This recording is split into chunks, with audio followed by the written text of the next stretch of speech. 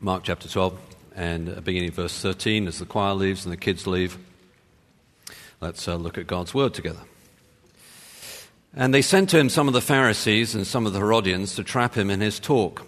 And they came and said to him, "Teacher, we know that you are true and do not care about anyone's opinion, for you are not swayed by appearances, but truly teach the way of God. Is it lawful to pay taxes to Caesar or not? Should we pay them or should we not?" But knowing their hypocrisy, he said to them, "Why put me to the test? Bring me a denarius and let me look at it." And they brought one. And he said to them, "Whose likeness and inscription is this?" They said to him, "Caesar's." Jesus said to them, "Render to Caesar the things that are Caesar's, and to God the things that are God's." And they marveled at him. And Sadducees came to him, who say that there is no resurrection, and they asked him a question, saying, "Teacher, Moses wrote for us that if a man's brother dies and leaves a wife but leaves no child, the man must take the widow and raise up offspring for his brother. There were 7 brothers. The first took a wife, and when he died, left no offspring. And the second took her and died, leaving no offspring. And the third likewise. And the 7 left no offspring. Last of all, the woman also died. In the resurrection, when they rise again, whose wife will she be? For the 7 had her as wife." Jesus said to them, "Is this not the reason you are wrong, because you know neither the Scriptures nor the power of God? For when they rise from the dead, they neither marry nor are given in marriage, but are like angels in heaven. And as for the dead being raised, have you not read in the book of Moses, in the passage about the bush, how God spoke to him, saying, 'I am the God of Abraham and the God of Isaac and the God of Jacob. He is not the God of the dead, but of the living. You are quite wrong.'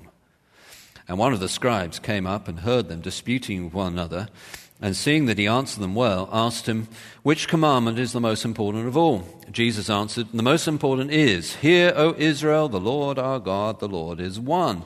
And you shall love the Lord your God with all your heart, and with all your soul, and with all your mind, and with all your strength. The second is this, you shall love your neighbor as yourself. There is no other commandment greater than these.' And the scribe said to him, 'You are right, teacher. You have truly said that he is one, and there is no other besides him, and to love him with all the heart and with all the understanding, with all the strength, and to love one's neighbor as oneself is much more than all whole burnt offerings and sacrifices.' And when Jesus saw that he answered wisely, he said to him, 'You are not far from the kingdom of God.' And after that, no one dared to ask him any more questions. And as Jesus taught in the temple, he said, 'How can the scribes say that Christ is the son of David? David himself in the Holy Spirit declared, "The Lord said to my Lord, sit at my right hand until I put your enemies under your feet." David himself calls him Lord, so how is he his son?' And the great throng heard him gladly. And in his teaching he said, 'Beware of the scribes who like to walk around in long robes and like greetings in the marketplaces and have the best seats in the synagogues and the places of honor at feasts, who devour widows' houses and for a pretense make long prayers. They will receive the greater condemnation.' And he sat down opposite the treasury and watched the people putting money into the offering box. Many rich people put in large sums, and a poor widow came and put in 2 small copper coins, which make a penny. And he called his disciples to him and said to them, 'Truly I say to you, this poor widow has put in more than all those who are contributing to the offering box. For they all contributed out of their abundance, but she, out of her poverty, has put in everything she had, all she had to live on.'" The Jesus controversy. Here we are in Jerusalem with Jesus as he is being sent various enemies. They're trying to trap him. He has become a deeply controversial figure. They want to get rid of him. There is a controversy about Christianity today too. In fact, in many ways, though Christianity has always been controversial, it has become, I suppose most of us would agree, particularly controversial in Western culture in recent years. There are various moral issues at stake, ethical issues. We already thought about one of them this morning with the issue of life and death, but of course gender would be another one. And underneath that, the whole issue about identity, who we really are as human people. Not to mention the pluralistic society in which we live. There are many different religions. And then there's the debate as to what is the nature of the state in which we live, the political situation. America as a political entity. Is it a deeply Christian country, or is it founded by people who are deistic as well, or even atheistic, and there are deeply Christian roots in it? And is it possible to have a Christian country anyway? And somehow, in the midst of all this, Christianity has become embroiled in controversy.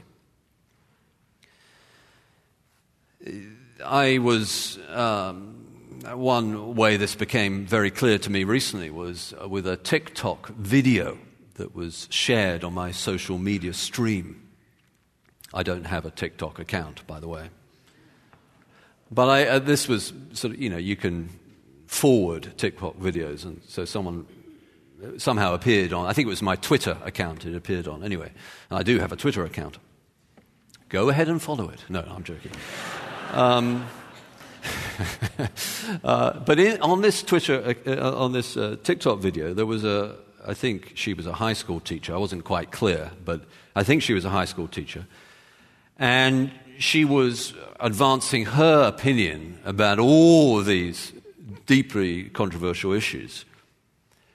And saying and she was giving advice actually as how within her classroom, though she was teaching something like mathematics, she was managing to advance these issues in the classroom, and she was advocating for that sort of approach. It's fascinating to watch it, and a little freaky. But as I watched it and listened to what she was saying and all the rest, and tried to give a decent ear to what she was saying and really understand where she was coming from, she pointed out, and I began to notice, that in the background, these TikTok videos are very highly curated and very carefully put together with all sorts of bits behind them to send a message. And in the background to this TikTok video was one of these very trendy water bottles. And when I say water bottle, I mean water bottle. Okay. So just so we don't have closed captioning on our TV screen, so you can see that by water bottle I mean WATER, water bottle. So I think we've communicated anyway, right? So, and on that water bottle,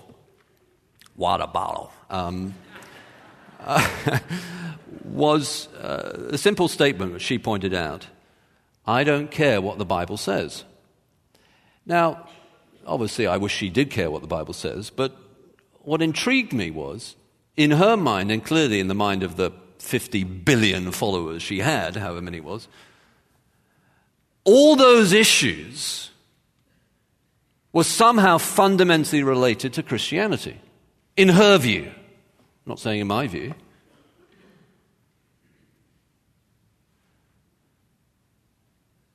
So within society today, Christianity has become controversial. I think we all know that.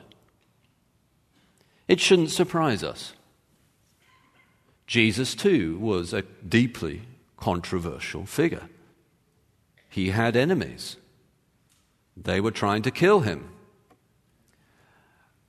But while it should not surprise us that Christianity is controversial and that the message of the cross is a stumbling block, always has been, for some, while salvation for others, while that should not surprise us, it is critically important that we locate the controversy in the right place. They were trying to get Jesus to be controversial for things that were not the right place. And we'll look through those. Not that there isn't something to be said about those, and not that Christianity doesn't have an opinion on those things. It does, and Jesus does teach on them. But they're not the heart of the controversy. And if we're really to understand the nature of the gospel of Jesus that Mark is presenting, we need to come to the heart of God's controversy, of the Jesus controversy. And then we'll look at how Jesus illustrates it. So first of all, there are actually three wrong locations for the controversy. They are political, theological, and moral. And each time Jesus teaches on these, and there are controversial aspects to them, of course, but they're not the heart of it. And then we'll look at what the heart is, and then we'll see how Jesus illustrates it.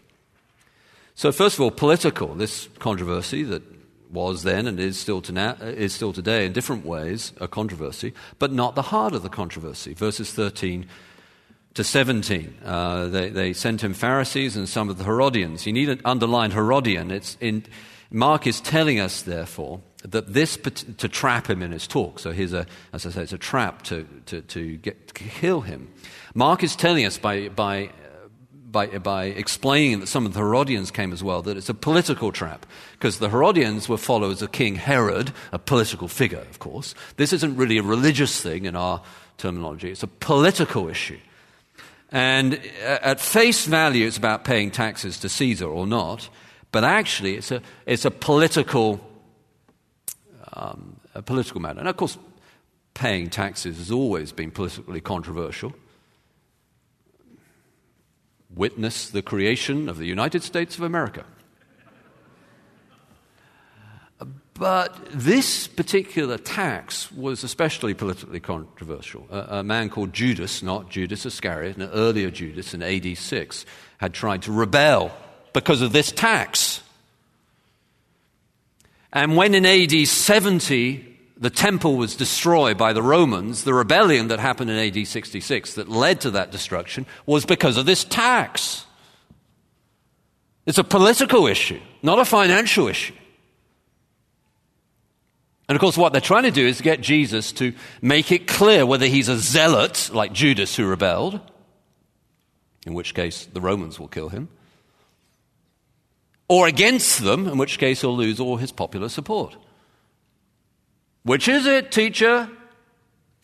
So that's the trap. His answer, though, is not merely a clever ruse to get out of the problem, though he does sort of duck and weave as they're trying to get him. But it isn't just that. It actually functions at two different levels. First, it's an argument that people who study logic call ad hominem, which means against the person. Usually it's thought to be a very unfair tactic. You shouldn't make an ad hominem argument. You should get to the essence of it. But there are times when it's right to expose, as Jesus does here, the hypocrisy of the people asking the question. So it functions at that level. They are asking about this tax, which is about this coin, and on the coin was what pious Jews would have thought of as a graven image, an image of the pagan emperor Caesar, who of course was worshipped as God. And no pious Jew should have that coin. And Jesus, by saying, "Bring me a coin," is indicating that he does not have one of them. But they, by bringing it, are indicating that they do. So it just exposes their being hypocrites. But it also functions at another level. And it's a very important theological principle that Jesus teaches about politics. He says, famously, give to Caesar, or render to Caesar the things that are Caesar's, and to God the things that are God's. What you need to understand about that famous statement is that no other religion on the face of the planet has it, as far as I can figure out. Christianity alone believes, because we live in the now, not yet, Jesus has come, he's died, he's risen again, but he hasn't yet returned. We're in that in-between time. Because we live in the now, not yet, God's kingdom in this is not yet. God's kingdom is not of this world. It's within you. God's kingdom can advance, therefore, in different political systems. Now, I'm an avowed. I believe in democracy. Obviously, I think democracy. I've always liked what Winston Churchill said about democracy. Democracy is the best form of government. He the other way around. Sorry, I've got to get my Winston Churchill quotations correct. He said, democracy is the worst form of government apart from all the rest. So he was an advocate for it, but there's no ideal state. There are problems in democracy too. As good as it is, you can have a dictatorship of the majority, and there are all sorts of checks and balances that you need to have in place, and all the rest, those who study political science. And so there are better and worse forms of political system. I'm very glad I don't live in Saudi Arabia or any other kind of North Korea. I'm glad I live in a free country. But the followers of Jesus are able to thrive in a number of different political systems. Why? Because Jesus taught at the beginning, render to Caesar what is Caesar's and to God what is God's. What he's saying, on the face of it, is that it's perfectly possible for a follower of his to be loyal to Caesar. Pause there and think what that means. Loyal to a pagan emperor who claims to be God, and yet also loyal to the true God. It's possible. Difficult, no doubt, but possible. And of course, church history proves his point. Some of the freest countries in the world today, in Europe, the church is struggling. Other countries that are not free, the church is thriving. That doesn't mean we want to live in a place where there's oppression. Those people who pray for the oppression of God's people that the church might thrive seem to me to be deeply naive. I don't pray for oppression. I pray that, as Paul told Timothy to pray, I pray that God will give us peaceful order that the gospel may flourish. That's what I pray for. But it is true that in a number of different political systems, you can render to Caesar what is Caesar and to God what is God's. Very important theological principle. Not held, as far as I can tell, by any other religion, ever. Islam doesn't hold this. The end goal for Islam, and I think a lot of Christians are very naive about this, the end goal for Islam is a Muslim political state. That's the end goal. Of course it is. Always has been. But Christianity, you can render to Caesar what is Caesar's and to God what is God's. We can be loyal citizens even of a pagan emperor.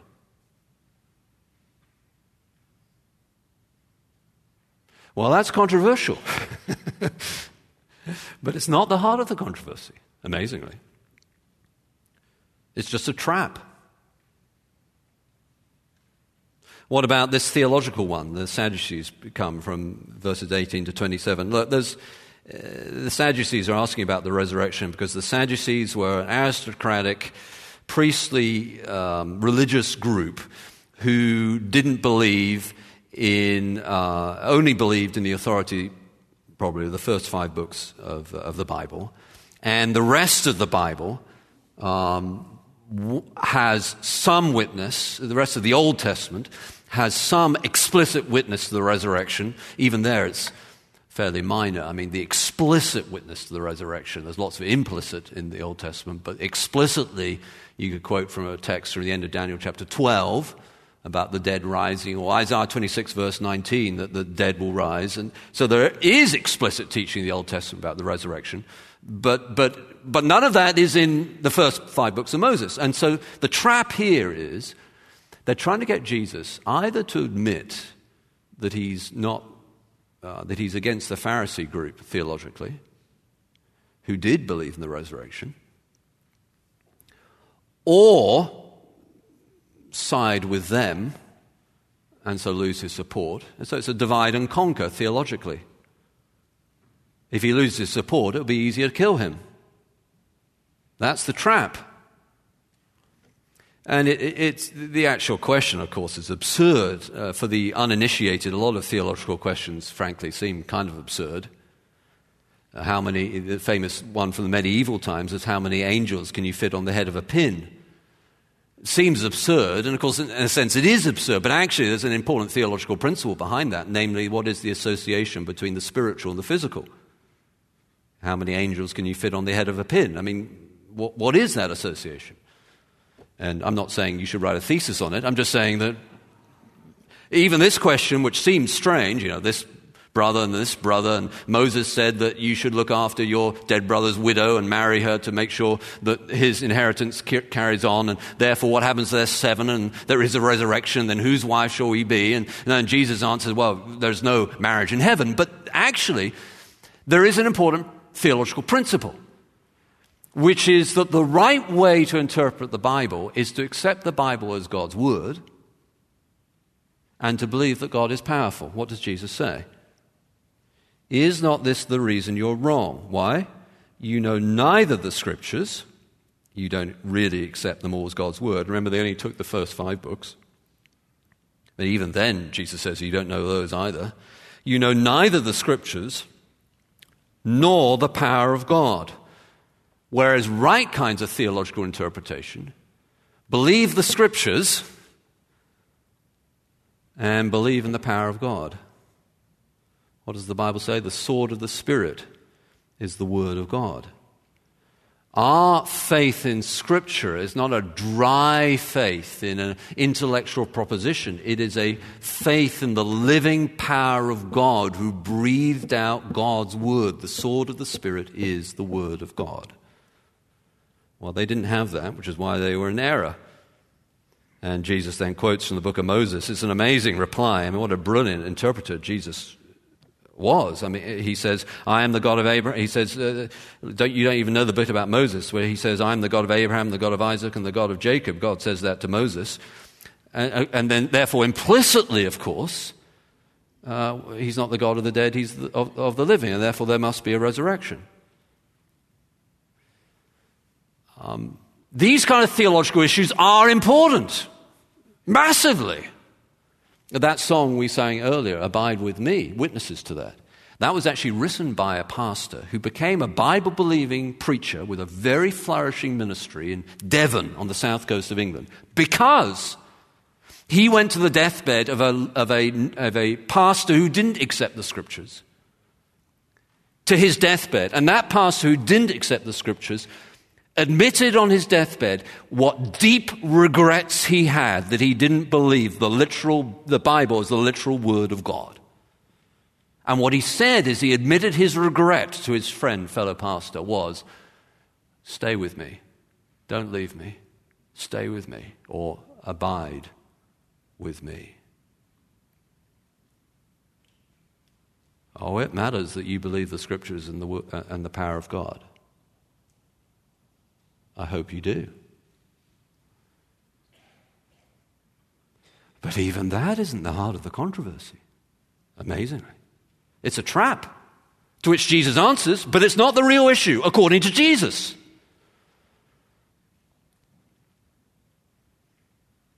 Not political, not obscure theological debates. This denomination, that denomination, this theory, that theory. No, what is it? Well, maybe it's moral. Amazingly, that also isn't the heart of the controversy. It's another trap, I think. Verses 28 to 34, or maybe trap's too strong, a patronizing approach. You notice that when the scribe comes up, and he's I love this bit. I mean, I think Mark is being very sarcastic here. That's my view. Verse 28. The scribe comes up, and seeing that Jesus answered well. Can you imagine feeling that?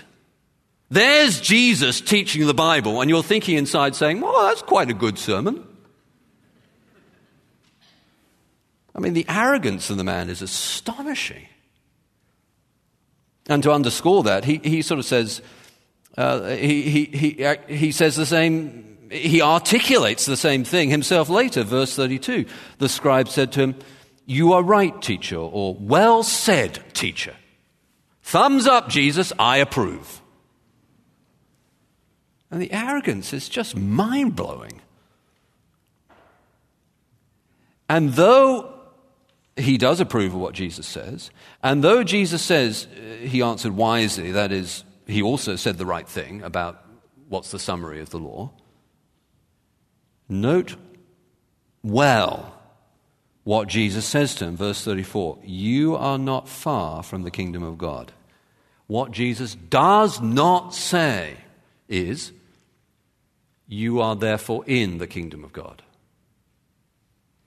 He's only not far from the kingdom of God. In other words, the moral issue is not that at the deepest level, as important as it is to love God and love people. And as much as loving God and loving people is a summary of the law, It's not the heart of the issue. In fact, of course, loving God and loving people is a summary of the law. It's not a summary of the Bible. I've heard even sophisticated Christian theologians make this mistake. Nowhere does Jesus say loving God and loving people is a summary of all the Scriptures. The Scriptures point to Him. He is what the Scriptures are about. The law, well, it's to love God and love people. None of us keep the law. And therefore the Bible tells us a story of redemption, of rescue, which is finally fulfilled in Jesus, who died and rose again, that sinners like us who break the law to love the Lord your God with all your heart, soul, and mind, and love your neighbor as yourself, do not keep that law, may be saved. To advocate that loving God and loving people is a summary of the Bible is to preach pure, unadulterated moralism. It's not the gospel. It's the law.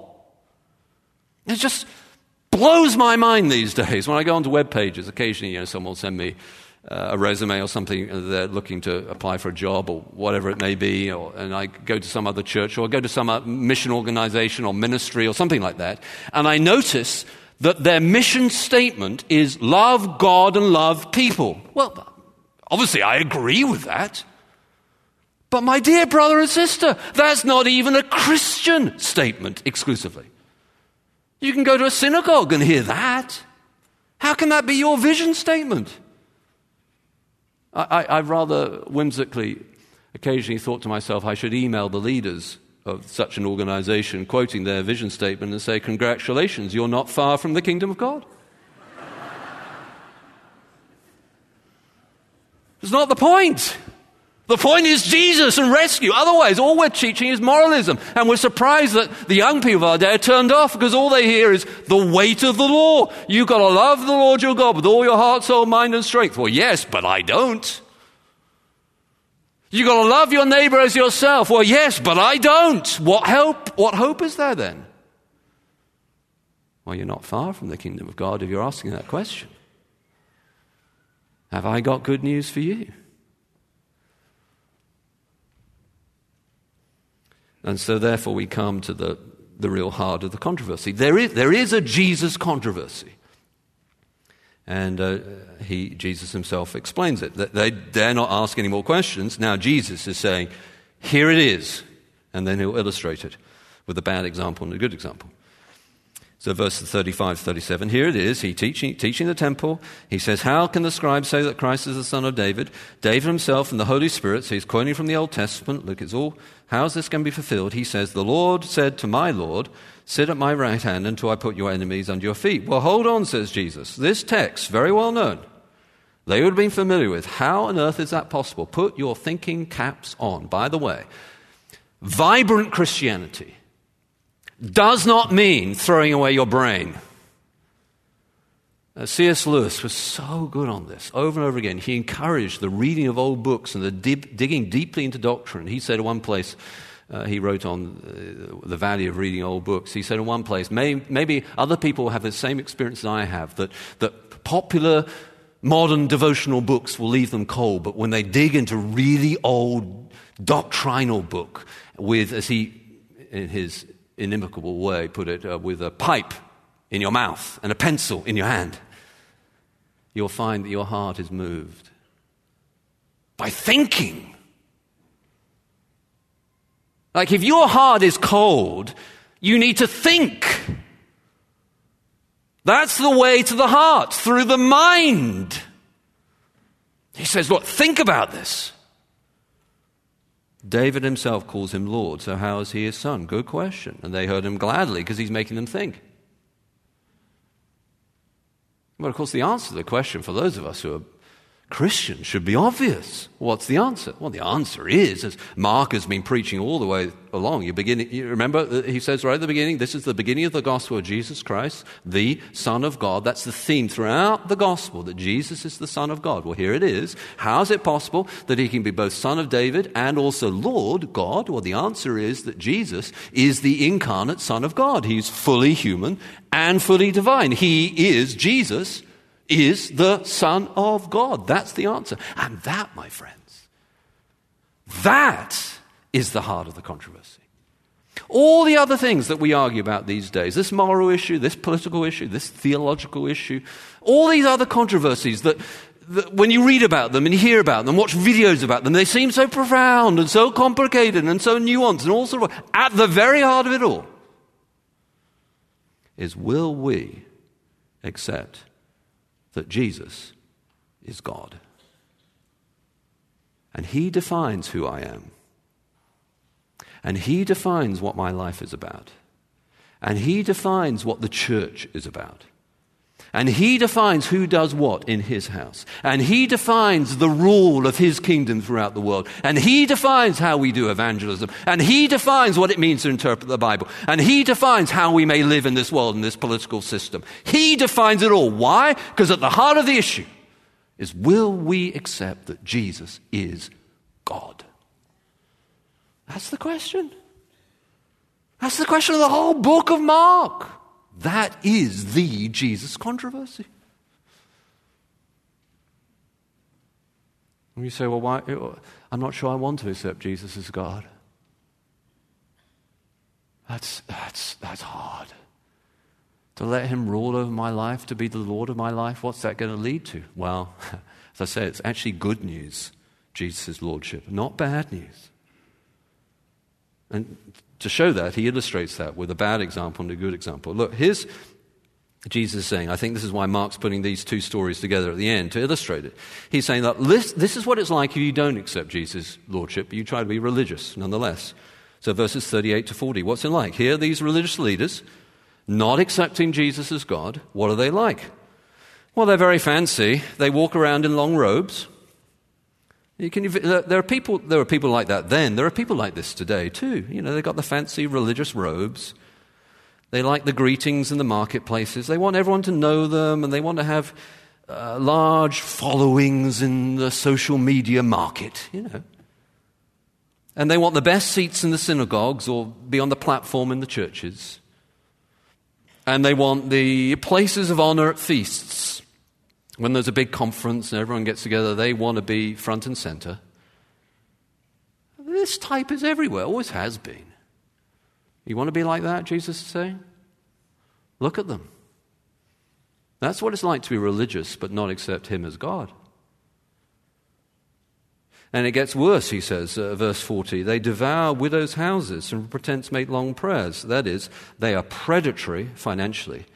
So not usually this is sort of preached like their fundraising techniques are manipulative, which I'm sure they were. But the point Jesus is making is stronger than that. What he's actually saying is they are preying on the most vulnerable. They're devouring widows' houses. They're predators. And of course, they're pretending as well. They pretend to make long prayers. Whenever I read that part of Jesus' teaching, I'm always reminded of something Charles Spurgeon used to say about how there's a certain habit of praying very lengthy prayers in some circles. And it's D.L. Moody, not Charles Spurgeon, excuse me. D.L. Moody used to make the joke. D.L. Moody, who was a kind of cut and thrust, kind of straight down the line, get down to the bottom line kind of person. And D.L. Moody once said about people who love to pray long prayers, he would say, some men's prayers should be cut short at either end and set on fire in the middle. Absolutely. But there's a pretense. If we do not accept Jesus, the Son of God, well, it's not, the question is not, the controversy is not, will we be religious or not? People are always religious. Whether they are religious in an atheistic way or religious in different religions, every human being has a desire for some kind of transcendent meaning, whether they worship the universe through the natural order of things and the mystery of the cosmos. We're going to be religious. But if we're religious without accepting Jesus as God, we're going to end up like this. Trying to look good. Because we know we're not good. Because we don't keep the law. Well, what is it like to follow Jesus? And here I think, when you read my mother, who died a couple of years ago, when she first became a Christian, she would tell me, I asked her what it was She had quite a complicated upbringing, to say the least. And when she became a Christian, her brother shared the message with her. He'd become a Christian. When I asked my mother what it was that drew her to Christianity, she said, when I read the Gospels, I just fell in love with Jesus. How can you not fall in love with Jesus? Here he is. What's his perfect example for what it means to follow him? Who do you think Jesus would pick? The professor with 3 PhDs from Harvard? The guy with the largest following on Twitter? The guy who's written 3 best-selling books on the New York Times? Actually, it's not a man at all. It's a woman. And in our youth, fixated age, where everyone's trying to figure out how to appeal to the young, Jesus picks probably someone who's old. Certainly vulnerable, if not old. A widow. Poor. No money. Not successful. That's his choice of what it means to follow him. Why? Well, he's watching it. You notice how he's watching? I love that too. He sat down opposite the treasury, verse 41. He watched the people. Jesus is watching. Other people may not see, but he does. Many rich people put in large sums. A poor widow came and put in 2 small copper coins. And here is the object lesson. He called his disciples to him and said to them, truly I say to you, this poor widow has put in more than all those who are contributing to the offering box. For they all contributed out of their abundance, but she out of her poverty has put in everything she had, all she had to live on. Now the way that must not be preached is to sort of use that to manipulate poor widows to sell their houses. That would be ironic, wouldn't it? Given Jesus has just made it very clear that false religious leaders devour widows' houses. No, the point is that that right at the heart of the at the heart of the controversy, the real Jesus controversy, is: do we accept Jesus as God in every area of our lives? Financial, sexual, career. Here's this poor widow. He's saying she gets it. She's all in. She put in everything she had.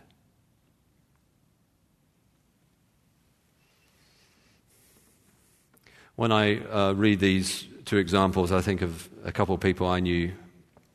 One was a very gifted man. You should have heard him pray. He was sublime. Probably the most gifted, certainly one of the most gifted pulpiteers I've ever heard. Astonishing. Looking back, it's interesting how he liked to wear a certain robe. He loved to wear that thing. We used to joke about it, thought he looked ridiculous. But he loved to wear it. And there was a chair on the platform that was his chair.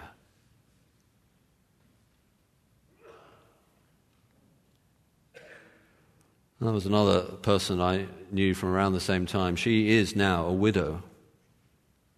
Her clothes were always plain, not fancy. She was never on the platform, but behind the scenes, she gave everything she had to Jesus. She loved him. Why? Because he had saved her.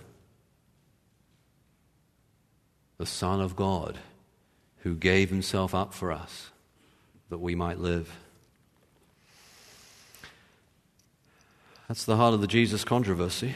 And Mark is calling us to put our faith in Jesus as Son of God. Let's pray together.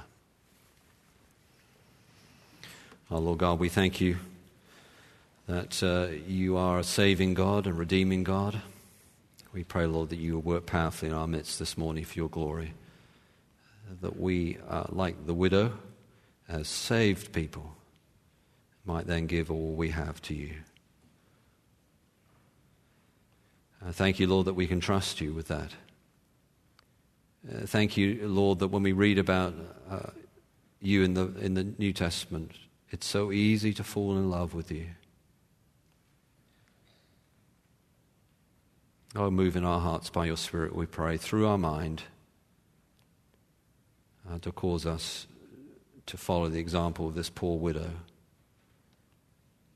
Yes, financially, Lord, but the point is everything. How we think about ourselves, how we think about our money, our lives, our family, our sexuality, our careers. Lord, you are God. You define the whole thing. And we trust you. We love you. And we bow before you as our God. And we pray these things in Jesus' name. Amen.